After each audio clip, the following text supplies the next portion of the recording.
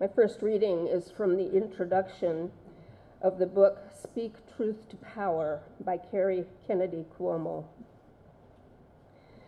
Told in the defenders' own voices, the interviews in this book provoke fundamental questions for the reader.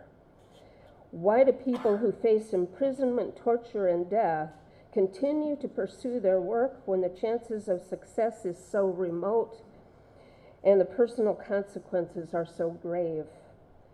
Why did they become involved? What keeps them going? Where do they derive their strength and inspiration?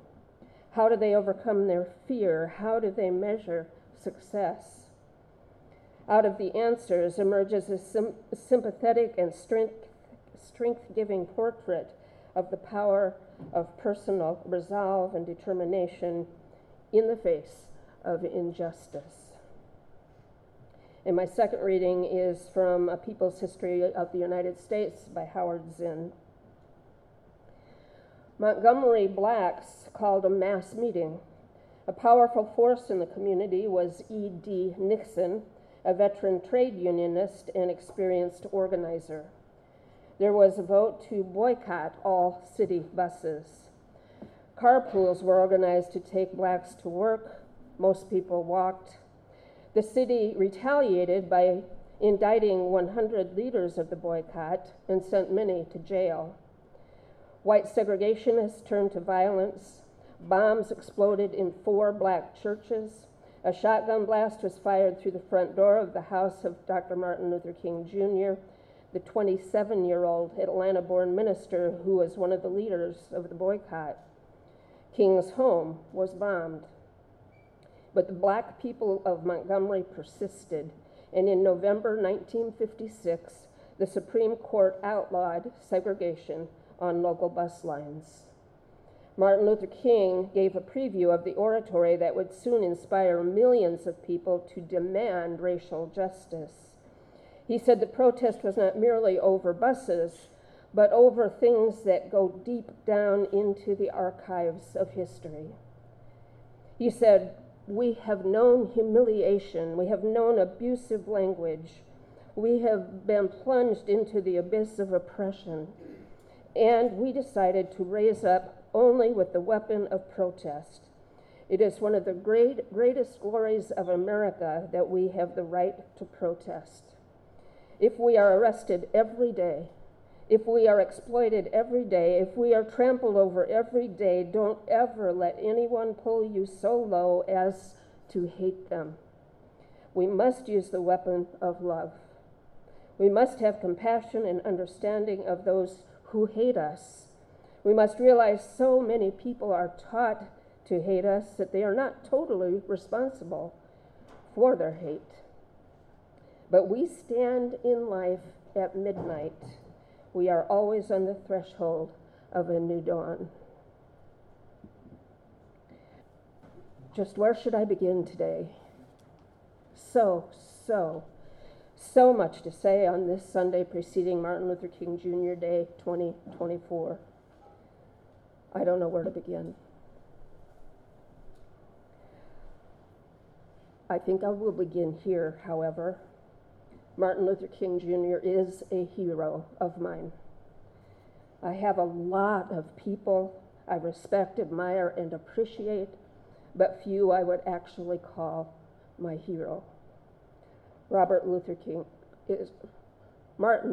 is my hero. I wish I had been a few years older and far more informed and developed in my values and principles than I was in the 1960s, so that I might have joined the struggle. I might have marched with Dr. King, as did my mentor and first UU minister, Reverend Dr. Gordon Gibson. Gordon was the minister of the UU Fellowship of Elkhart when I first discovered Unitarian Universalism, and he is largely responsible for my being a UU minister today. Shortly after he was first ordained, however, he was in Selma, Alabama, participating in the early phases of the 1965 voting rights campaign there. He then also was in Mississippi from 1969 to 1984, the only UU minister in the state in those years. And he has a lot of stories to tell.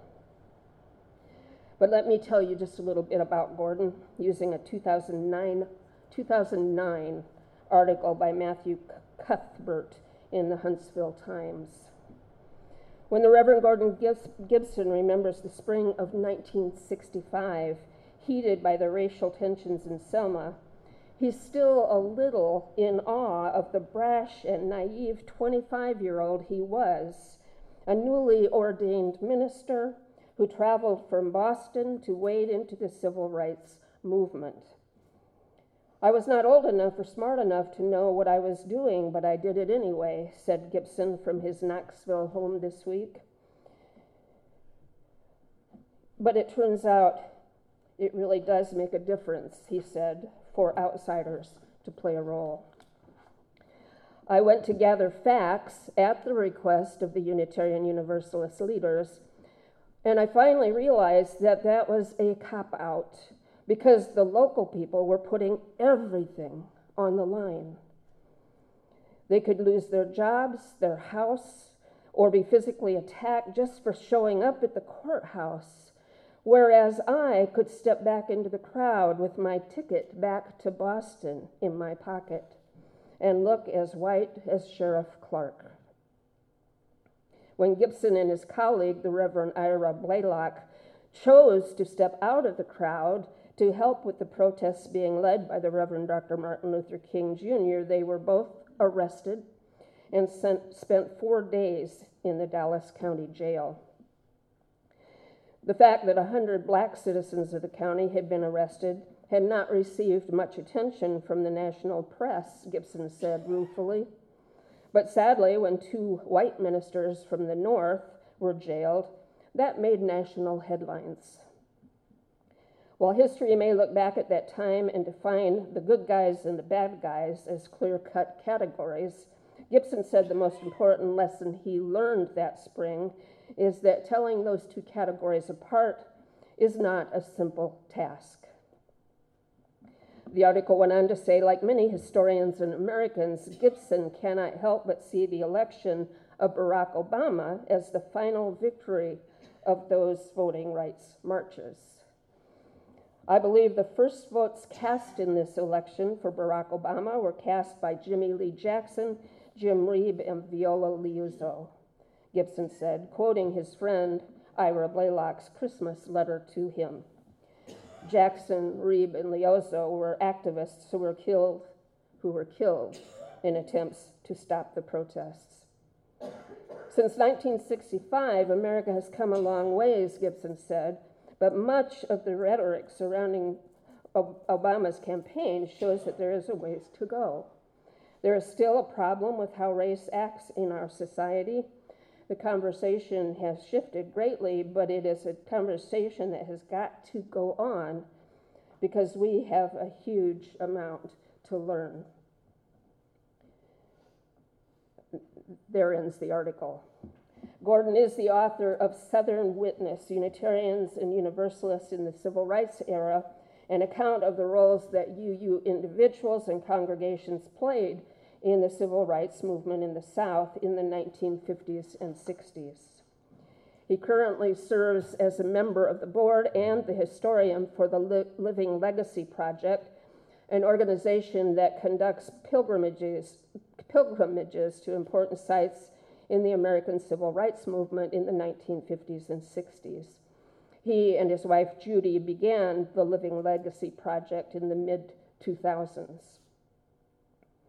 I bring up Gordon in some detail because in honoring Dr. Martin Luther King Jr., it is important for us to see how King brought others into the movement and how it is important to the very pressing and ongoing needs of the movement still today to look to others who have been moved by Dr. King's passion, commitment, and oratory.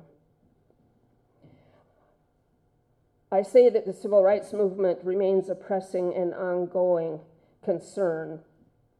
And although much has changed since the early years of the movement, its symptoms are clear today in the vast difference between the number of blacks and whites imprisoned in our country, although that difference is diminishing some. The disparity in wealth between black and white families, systemic racism in law enforcement attitudes, the difference in life expectancy between the two races, although that also is narrowing some, the difference in educational experiences between blacks and whites, and so on. We are unfortunately privy to some of the more horrendous abuses of police power against black citizens when police cameras and onlookers' cell phones catch the incidents, as they did last year's beating death of Tyree Nichols by 5 Memphis police officers who were all, incidentally, also black. But we are likely unaware of the minute differences in attitudes of police officers in dealing with black citizens as opposed to white citizens. Research published by the American Psychological Association shows that when officers spoke to black men at traffic stops, their tone of voice conveyed less warmth, respect, and ease than when they spoke with white men. These researchers also found that these subtle negative interactions can contribute to a cycle of mistrust between police and black community members. Poverty and crime are also certainly linked, with blacks disproportionately impacted by both. But I don't really need to tell you these things. You know them.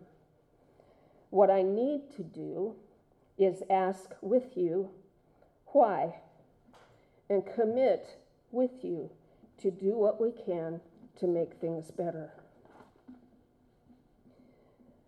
I was in a meeting not too long ago where we were discussing the problems abiding in this country and in the world and what we might do to help. At some point, I thought to myself, we need a massive moral movement. So terribly much is wrong, and we all as human beings seem largely helpless to stop it. Some massive, all-encompassing moral change of attitude from greed, hate, mistrust, abuse, war, violence, discrimination, selfishness, to an acknowledgement of the inherent worth and dignity of every person. Justice, equity, and compassion in human relations, the goal of world community with peace, liberty, and justice for all, just 3 of the Unitarian Universalists' 7 principles. Or for our Christian siblings, Jesus' admonishment to comfort those who mourn, to love, to be merciful, to forgive, to give, to share, to care for. Every major faith tradition has directions for how to live well within the tradition. For Buddhists, there are the 5 precepts, among other things, and they include: do not harm a living thing, do not steal, and avoid harmful speech. Judaism strongly affirms that all members of society possess value and dignity, very similar to our principle. Jews are required to preserve the dignity of self and others, to take care of and help heal others, to help the poor, the vulnerable, and the disenfranchised. Hindus believe that they have a moral responsibility to act in the right way and to make choices that are helpful to everyone. They believe in empathy, love, and humility, or as the Bhagavad Gita says, peacefulness, self-control, austerity, purity, tolerance, honesty, wisdom, knowledge, and religiousness.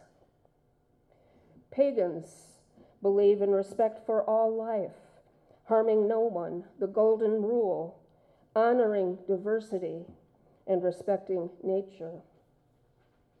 Our religious persuasions teach us to love and care. They teach us to have compassion. So do many of our secular sources. Author and retired Unitarian Universalist minister Robert Fulghum wrote among his many books, a simple guide for human conduct. In his book, All I Really Need to Know, I Learned in Kindergarten, he urges us to share everything, play fair, don't hit people, and don't take things that are not yours. Pretty simple. And it seems such suggestions should not be hard to do. Why then? Why do these things seem to get lost in the living of our lives, even in the living of the lives of the most pious among us? Did evolution stop somewhere along the way? Because we sure don't seem to be evolving much as a species. As I struggle to live with all that is going on and try to think of ways for it to change from inequity into goodness, I have to stop and think about all that I could do, but don't. I'm generous and caring, but I'm busy. I'm tired, I'm discouraged, disheartened, dismayed. Oh, wait. Martin Luther King surely was all of those things too. Discouraged, disheartened, dismayed, and more, but he did not let any of that derail him from what he believed he should and could do. He said, our lives begin to end the day we become silent about things that matter. And he said, out of the mountain of despair, a stone of hope. And the time is always right to do what is right. In a 1965 Playboy interview, he tells a story about his daughter, Yolanda. He said, the family often used to ride with me to the Atlanta airport. And on our way, we always passed Funtown, a sort of miniature Disneyland. Yolanda would inevitably say, I want to go to Funtown. One of the most painful experiences I have ever faced was to see her tears when I told her Funtown was closed to colored children. For I realized that at that moment, the first dark cloud of inferiority had floated into her little mental sky. That at that moment, her personality had begun to warp with that unconscious bitterness toward white people. But it was of paramount importance to me that she not grow bitter. That says so much about Dr. King, his values, and his concerns, and his courage. He completed the story saying, pleasantly, word came to me later that Funtown had quietly desegregated, so I took Yolanda. A number of white persons there asked, aren't you Dr. King, and isn't this your daughter? I said we were, and she heard them say how glad they were to see us there. As we observe Martin Luther King Jr. Day tomorrow, in whatever ways we choose to do so, let us remember all that he taught us and from where it came. If you can imagine slavery, the brutality and often fatal slavery, can you imagine doing that to another human being? I can't. I can't imagine doing it to an animal. I can barely imagine doing it to an insect, except mosquitoes and flies, maybe. So let us remember all that he taught us, and let it energize and invigorate us to do the work that we are called to do, no matter how tired or busy we may be. Right now, that might be voter registration, supporting Black arts and businesses, joining our Neshoba social justice team, which is working on this very issue. Its next meeting is Tuesday, February 13th at 7 o'clock here at the church. Please come so that we might be a part of the solution in a very, very troubled world. As Dr. King said, we are always on the threshold of a new dawn. May it be so, and amen. Let us quiet ourselves now for a time of meditation, reflection, and prayer in spoken word and shared silence.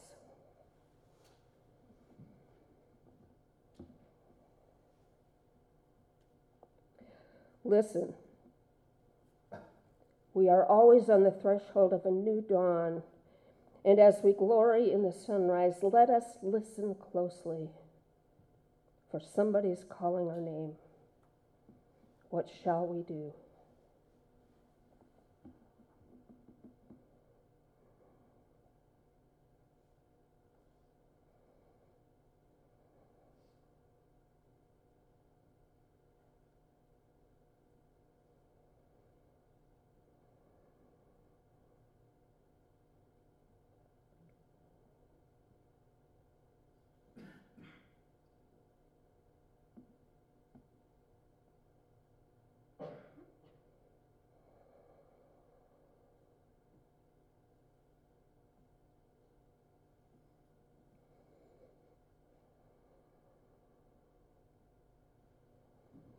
Amen.